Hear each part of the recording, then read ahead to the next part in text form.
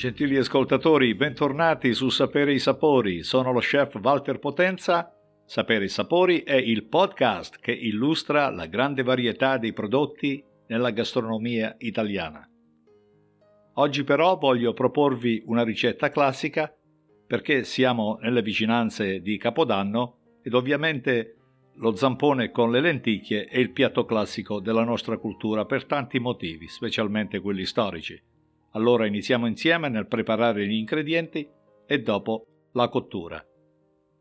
Per 4 persone avremo bisogno di uno zampone crudo e poi per il contorno 300 g di lenticchie, 6 scalogni, una cipolla, una costa di sedano, una carota, un rametto di rosmarino, 30 g di pancetta, una punta di concentrato di pomodoro, olio extravergine di oliva, un bicchiere di brodo di carne e sale e pepe a piacimento.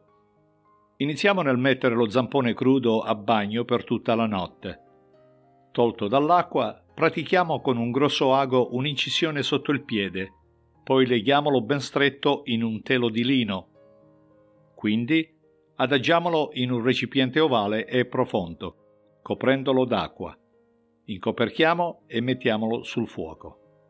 Da ricordare che c'è anche la zamponiera che potrete acquistare che in effetti è fatta apposta per questo tipo di procedimento. Quando l'acqua alzerà il bollore, abbassiamo molto la fiamma e facciamo proseguire la cottura per 4 ore o più. Infatti lo zampone è ben cotto solo se risulterà tremolante quasi come una gelatina con la cotenna tenerissima.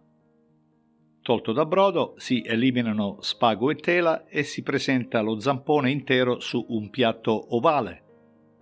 Va tagliato a tavola a fette alte, circa 1 centimetro, con il classico contorno di lenticchie in umido o con una delicata purea di patate. Per preparare le lenticchie, battiamo le verdure con il rosmarino e la pancetta e soffriggiamo il tutto con poco olio. Aggiungiamo le lenticchie precedentemente ammollate, facciamo insaporire e poi aggiungiamo il brodo in cui abbiamo diluito il pomodoro.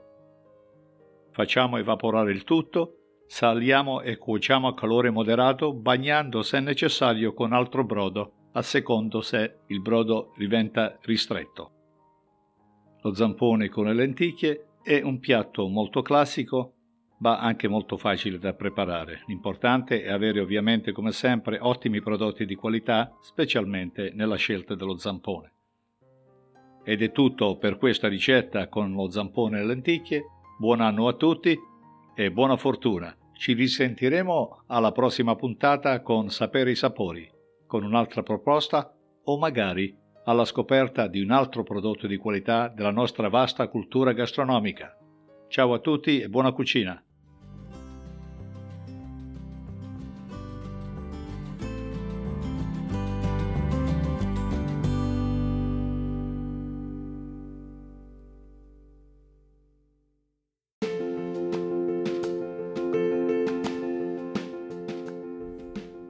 Hello friends, please consider supporting my Flavors and Knowledge podcast.